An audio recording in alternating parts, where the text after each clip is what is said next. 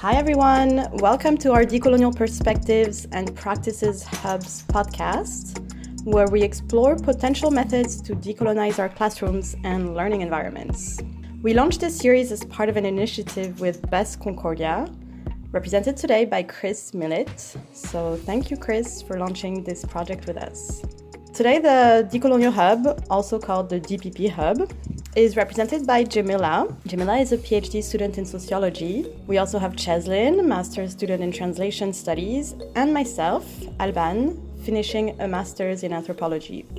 We are all at Concordia University. In today's episode, we'll be exploring what it means to deconstruct a syllabus and reflecting on two events that we had on syllabus deconstruction.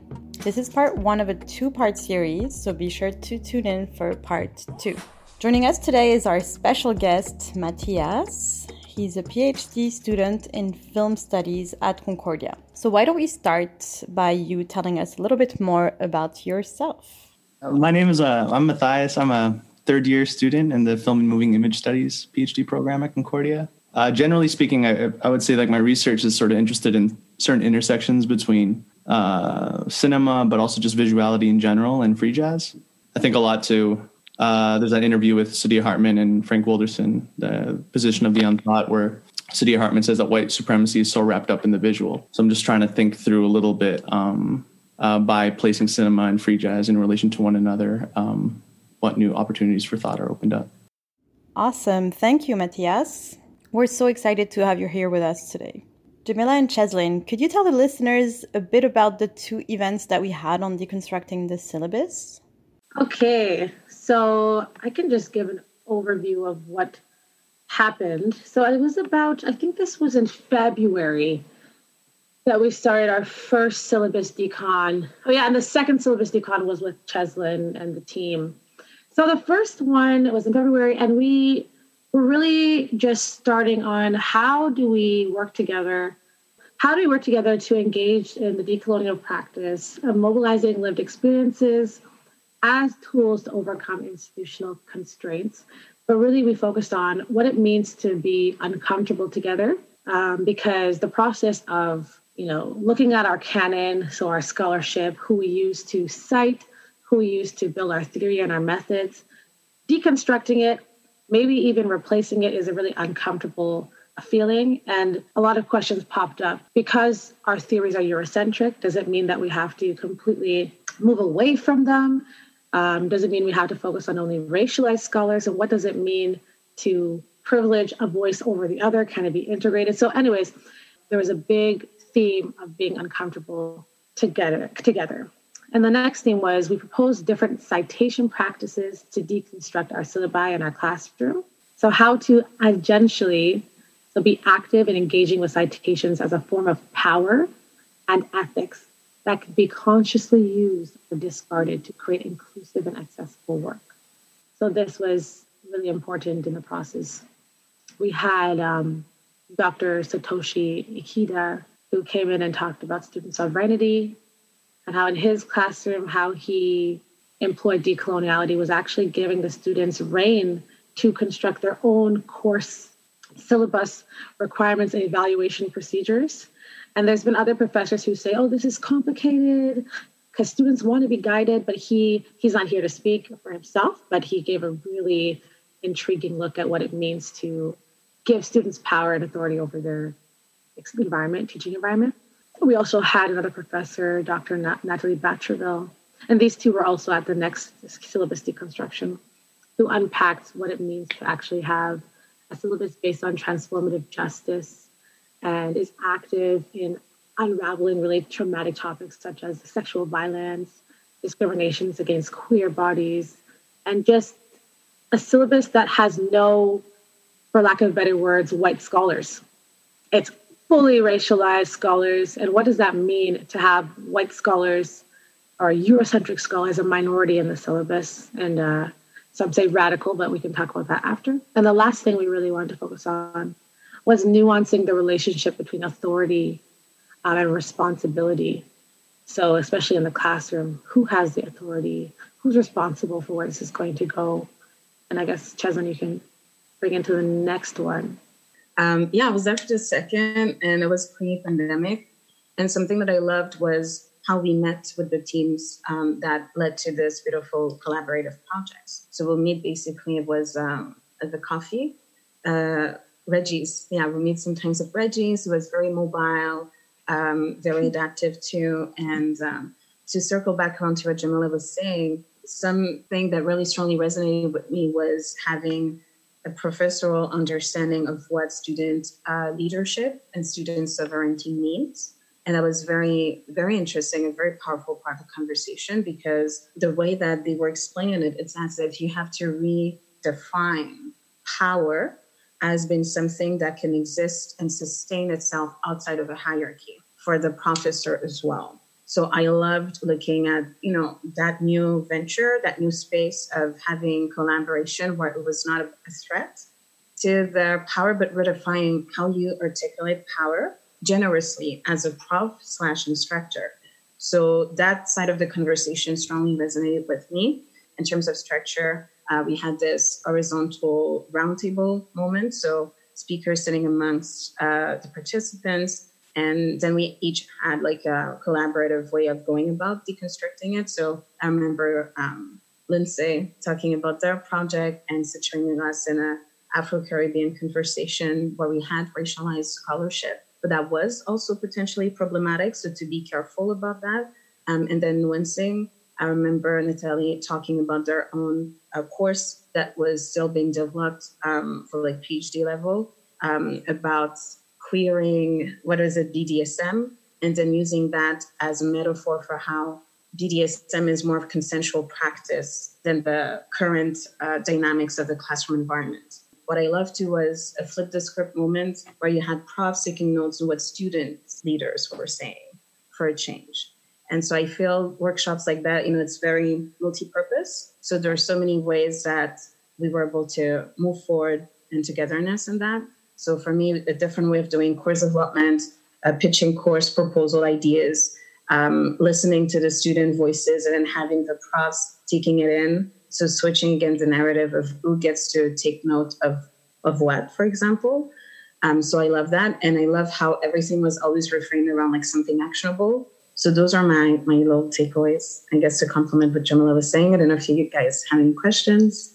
Yeah, I'm just sort of thinking also, like Cheslin, when you were talking about the events, and I was sort of thinking about this in relation to, I don't know if you ever feel this way, but when you're in a class and let's say you want to give input, you want to comment on something, and what readers are you allowed to draw from where it doesn't feel like you're putting people, you're going to make people uncomfortable because they'll feel like, oh, I haven't read that. Right. So, for example, like you can always bring up Hegel, you can always bring up Nietzsche, you can always bring up Adorno or Deleuze. Right. But if you bring up something else, let's say like a poem, or let's say a particular Black studies scholar, or, like Sylvia Wynter or something, then it becomes all of a sudden there's a new sort of power dynamic that either feels disrupted or instituted. So thinking about for our like decolonial practice, it's just getting over that hump of feeling, let's say, uncomfortable or sensitive about bringing up these writers and these authors and these activists and these musicians, just sort of in common parlance, right? But just for me, that's been a part of the struggle. And in a way, it's also preparing us for those opportunities when it is completely appropriate, right? Where we find ourselves in these academic and intellectual environments where we actually have the opportunity to sort of bring forward all this stuff that we love. Yeah, no, like it says you're saying so many great things. I totally relate to that. Yeah, it's making, the challenge of recognizing canons that exist outside of the purview that is Eurocentric and then presumed to be more scientific than anything else, right? So it's super ethnocentric understanding of what intelligence is. And then, I feel that when you introduce something that is resistant to that model of thought, let's say talking about like poems and all that stuff, I feel it's being a great vulgarizer of your scientific intelligence in that regard, because you're going to be met with the resistance, so to already have the counter arguments for each, and then to turn that into a digestible blurb where you're being vulgarizing that and as a preface, and then you get into the thick of it. So I feel that it's like a multi-stage process in your mind, because at the end of the day, you have to be an effective communicator to be the best outlet for anti-colonial resistance. because you can have the best, and I see that's what is missing. That's what creates a binary, like very evolved, articulate responses on both sides, but nobody takes the extra step to make it intelligible to somebody else who is not conversant in your tradition of thought. The syllabus construction, and something that came up earlier about is there conflict between different canons, being like a post-colonial or like anti-colonial literature, and like I don't see the problem there. I mean, within the white Eurocentric canon is lots of conflict. A lot of social science and humanities in that tradition is a critical exercise on its own. And so in my experience, and in the rare good experiences I've had in grad school, you can put different literatures together, and it's really good because it's supposed to be conflictant. Like there's supposed to be that going on. It shouldn't be. If it's all uniform, then you've got a major problem. I think that like a lot of the limitations come from the prof in terms of, because I've said this before in these meetings, they've studied all their lives and they feel like they're the subject expert and they want to be recognized as that, but they could have major limitations in the bodies of knowledge that they know, and are they willing to go there and to get uncomfortable? And I really don't have any answers for that. And then the other problem is that the discussion we're having is based on this of a mainly like white department of white profs, and then the frustrations that come within that. And then, okay, so you start to hire more people of color profs, but then they're expected to be the ones that have to bring the anti-colonial literature. But what if one of them wants to use Weber? Like it shouldn't be like that. I think it comes down to like something needs to change there. It's going to take time, but certainly student sovereignty is the first step. Matthias? Yeah, Chris, I just wanted to ask, as you're talking about this sort of having this type of humility, but also the sort of the various problematics of expertise, right, as a structuring principle within the institution, within the university, and within the classroom. But I was wondering if maybe you wouldn't mind expanding on that a little bit, of just like how expertise might just be something we need to kind of get over. I agree, it's something that we need to get over, but I think as grad students at different stages, we also see how we have to play the expertise game too, and we're putting money and time into this initiative that we're doing, and we're hoping to come out of it with opportunities to either be a prof or be a researcher or get good jobs or whatever. And it's based on this idea that we have something that the student that's coming into the course doesn't have.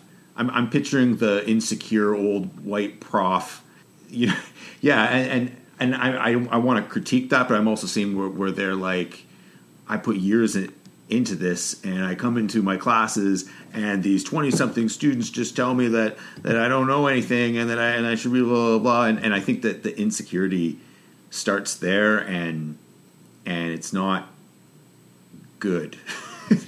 It's not good, and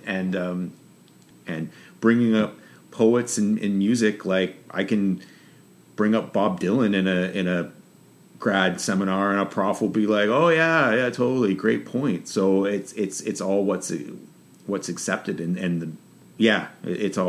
just there's a line of acceptability with profs, and there seems to be a line. No, I just wanted to redirect on what Matthias and Chris were saying. So true, I feel, for example, about the expertise/experience paradigm, right? When we say, like, let's say 20 years experience, oftentimes the threat comes from, there's a difference between having 20 years or whatever amount of years experience in something, or 1 year but 20 times over, right? And so it's when we accept stagnation unchallenged, and it gets crystallized the longer the years pass, whereas having this active re-engagement with your positionality over the years will make that person a much more capable human to digest, engage, and create and protect discourses that are challenging. So the issue is how that expertise is then stretched across like a temporality. That's the problem. And then it creates the expectation and the assumption that the longer the person has been in the office, the more difficult or problematic, right? And so again, it goes back to what's the initial postulate and what's the system that creates it? Because that's the result That's not the problematic here that we are invested in, but it's what leads to that consistently. And it's kind of the self-fulfilling prophecy of that colonial and racist institution. It creates all the systemic micro-habit conditions that create a result. And then we blame it on the result. And then we're disengaged from the whole infrastructure that led to that point, you know? And as people were talking, I was thinking a lot of that has to do with the rhetoric of language, oftentimes. So when we say danger, instead of danger, it's dangerous to them or whatever, I feel it's experimentation. So when we talk about innovation experimentation, people's eyes are just like this. And when you see danger, it's resistance. So depending on how much they're willing to commit to the struggle, they will use terminology that would, again, create that rhetoric, right? And make it very easy to opt out. And in the same way that, as you're saying, when they, whoever they is in the system, right, you bring in a scholar or a reference that doesn't fit the model. It's unknown. When it's from your PT Black Box student-based lived experience, it's questionable. It's not legitimate. When it comes from, it hails from its derivative of the white dominant, supremacist structure of knowledge, then it is seen as elitistic, pure, exclusive, and intellectual. But in both cases, we're dealing with an unknown variable. I don't know that person. But because it's, encased within that racializing context, now it either gives you more legitimacy or it takes it away. So it's, again, this game of perception, presumption, and like Connie and Jamila were saying, also the micro habits. Those are all the mini micro habit, like 10 seconds reactions that we have. And so far as we keep on not acknowledging them, we're going to be just rehashing the same problematic issues over and over again. I wanted to jump into that and say it's crazy how much capital, knowing these names, knowing these Eurocentric, Bourdieu, Durkheim, Marx, it brings so much capital. You mentioned them, you mentioned their theories, and people are like, oh my God, exactly, Chesson, they want to know more. And so the question really is, what do we want? What histories do we want the students to learn in the class? What worldview do we want the students to take away from the class? And right now, we want them to reproduce Euro supremacy and Eurocentricity. But what happens when we unravel the truth of how society, our Western society, came to be off of the bodies and the epistemologies of racialized people? What happens when we unpack the truth and let's say we scraped all of the Euro scholars, or we incorporated the Euro scholars and the racialized scholars to show the multiplicity of the people involved in what we know of today and how we live today? What happens is we destabilize the integrity of the Western system. This is a personal attack. Like, we sit here and we wonder why this hasn't changed, because it's a personal attack to actually debunk the notion of Western progress and truth. And so we're moving beyond an objective task of just taking text and bringing them in and out. We're actually asking people to reflect on the innate racism embedded into the system and the practices that they put forward. We're asking the institution to acknowledge that their system is racist and that their course design is racist. And that is something that people do not want to do. So when incorporation becomes an attack on who we are, we don't have to incorporate. We're just talking about this because this is the most popular text, and we need the students to understand this in sociology, for example, to understand the discipline of sociology. And so that's why we're doing it. Or professors have said, if we did this and deconstructed our syllabus, we would have to learn a whole new syllabus before September? How do we do that? That's a lot of labor. And I'm not saying that's not true, but how do we do this? I've been teaching this course for 5 years, and I don't know how I would even start. So this is a fear, a personal attack. It's important to know how deep this goes and how we have to appeal to people's anxieties. It's not that it's not possible. It's very simple, to be honest. Yeah, I think it resonates a lot with what Chris was mentioning, the insecurity of the white prof in the institution. Yes. But yeah, I think there's something really interesting. And I think it reminds me of during the movements and the protests this summer, there was a lot of people saying like being silent is being complicit and all these things. So I guess we just have to help people move forward from that somehow. And And I really like what Matthias brought up as well, with all the different, like the cross-disciplinary aspects that really allows for differing epistemologies. And I'm wondering if talking about micro habits, moving to, instead of calling out people who are silent or who are feeling maybe insecure, because that might be it, encouraging, like continue to encourage, whether it's students and peers and other profs in the classroom who are bringing in new references, new types of references, like all these variety and diversity in their course, like trying to think about all the micro habits that we can do at any levels, basically, to move that forward. So I really like that idea. And I was going to actually direct a question to Matthias, and I was going to ask you, given your experience, and maybe you can give us a little bit of background on the experience for the podcast that you had with the racist text, what do you think is the best way to move forward in regards to habit changing? Do you think, like in regards to racist text, we should be removing the text or use it as a moment, an education moment? Which way do you think it is best? Yeah, that's a great question. So as I'm just sort of thinking through your question, Jamila, but also joining your question, I also think about how we can point to those texts today, but we're going to keep discovering new ones, that our understanding of these things is still up for interpretation. My inclination is that it's not so much a question of like, to me, there's just so much good stuff to read that we just don't need these texts. Like that to me is like the main thing, right? It's not really even a debate. It's just like, why take up space with this? Like, why do you have this like stale piece of bread on your plate? Like you could just replace it. And then it's just like with something better. It's just the reason for me, it just feels like really easy to replace it is because I don't think we have to sort of like be exposed to these type of white supremacist logics in order to analyze them, because we can read about that with BIPOC writers, right? So I don't know. I mean, yeah, this is my tendency is just to be like, we just don't need this right now. Like, it's just not, even if it's helpful, there's other stuff that's just way more helpful. So the thing we're trying to achieve can be achieved in a better and different way. I mean, specifically within the framework of Quebec, like we have, I can't remember his first name, but last name is Cornelier. I believe he did his master's at Concordia in the film studies program, but now he's a professor at, I think it's the University of Manitoba. But he wrote a really great essay on Pierre Valliere and kind of looking at the type of way that Pierre Valliere's autobiography sort of feeds a certain like settler colonial imaginary and like specifically Quebecois brand of white supremacy, right?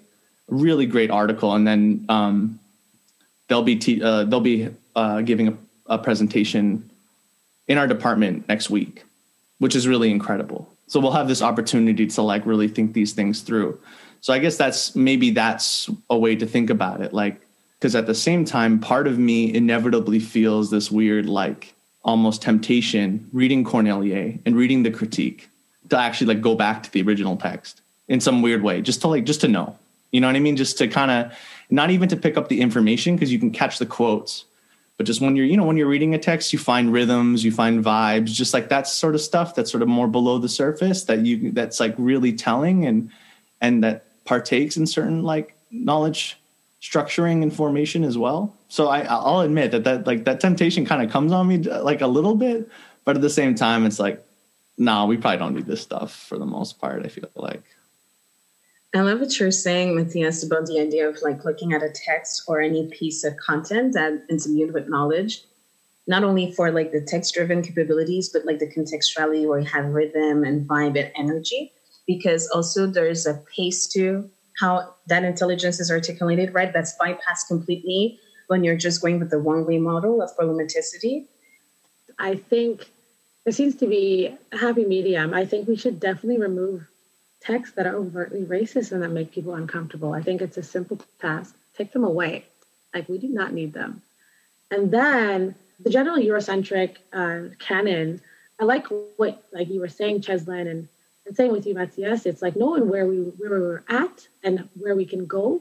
And we're trying to almost create a flower in the desert, you know? And that's really important. And I wanted to just bring up the interesting things you were mentioning about flow and musicology and even Cheslin oral histories.